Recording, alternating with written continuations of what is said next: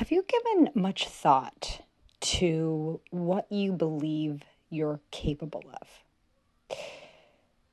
So, I'm reporting fresh after a Saturday morning workout, and I came across an interesting thought. And I love Mel Robbins. I don't know if you guys are Mel Robbins fans. I'm sure if you're interested in these Monday motivations, you are. But I kind of found myself in a situation this morning where I just absolutely didn't want to work out. And there's excuse after excuse after excuse. So my husband's been traveling for the past 2 weeks. I've been alone with two kids.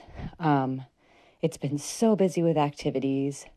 We have one activity that's like a 45-minute drive away. And, it's like this laundry list just was piling on of all the pretty good reasons why I didn't have to work out today. I actually was up late last night till almost 12, doing work on a Friday night, just catching up on some projects I want to get through. And so it was this beautiful list, of actually pretty valid things, right? Valid excuses. But I went back to this rule that I have, which is if you want to get a workout in, the rule is it's the first thing you need to do in the morning, period. Because if you don't, it's not going to happen. And it's this little system I set up that actually is super duper helpful because it's giving myself these marching orders. And as I was doing the workout, I thought of so many friends of mine that just don't work out or just don't like to work out or think that it's not for them. And it sort of brought me down this path of, what are the things that I thought were for me or not for me when I was younger. And then I just kind of got rolling with hobbies or with interests and work and all of those things, the skills that I've acquired. And it brought me to this theme that I want to talk about today, which is what are the ideas that you have about yourself?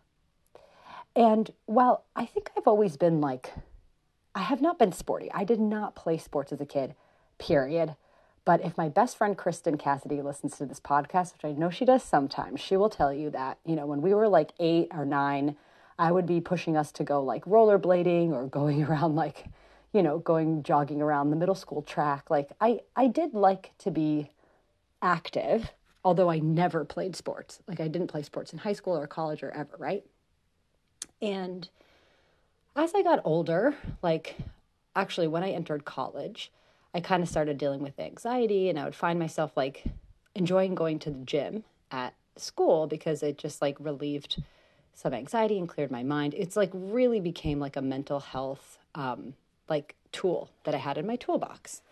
And then over the years, I just became more interested in it. This interest grew and grew. And I remember I started CrossFit now about 10 years ago, and I hated it. Hated it. I remember the first week I fell down a staircase and still have a scar on my knee.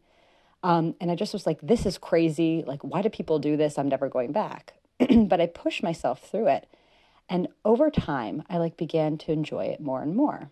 And while I don't think of myself as a CrossFitter, I actually believe that I'm finding my way into that identity, and where I can open my eyes 10 years later, and now I'm much better than other people at my CrossFit gym that I work out in, and I'm known as being really athletic, and I'm the best of the worst.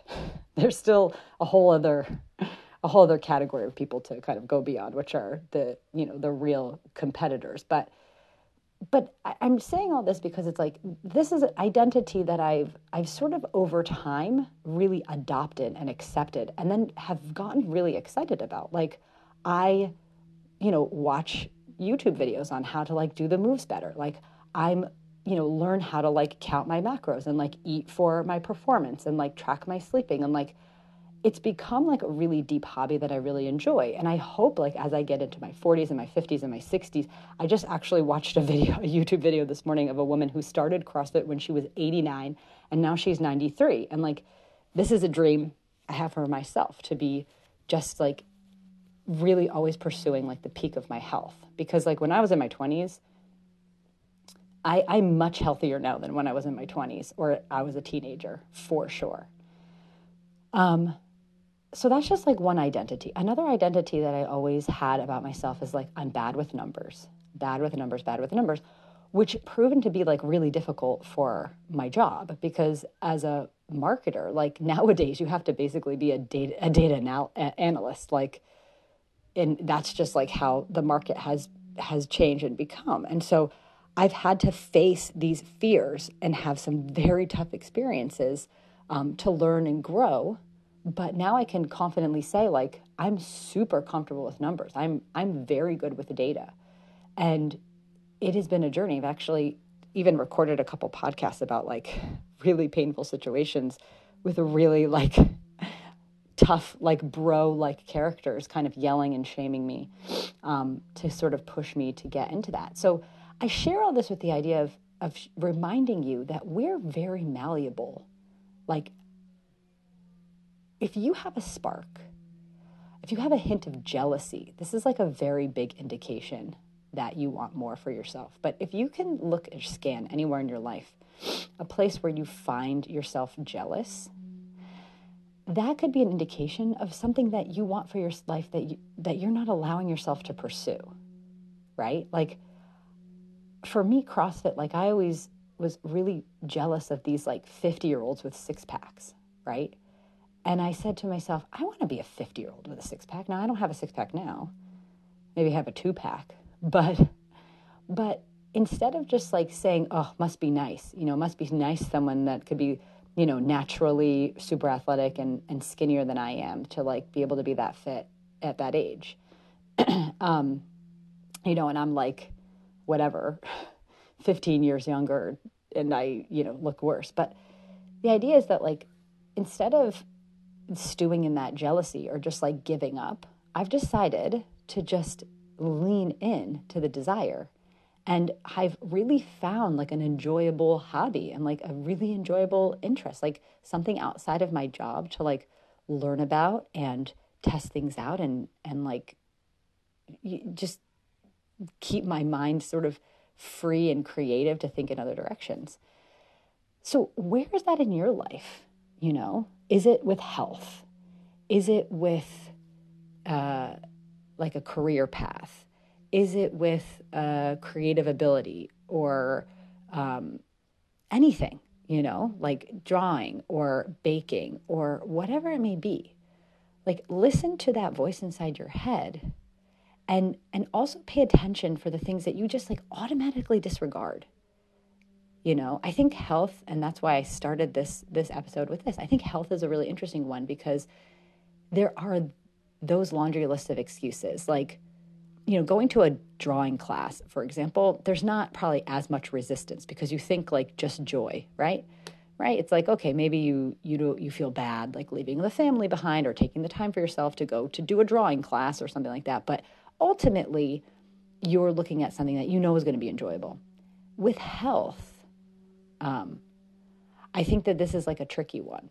I think that if you truly want to change, like you desire changing your health in terms of exercising or eating well, I think you first have to accept the fact that like it is for you.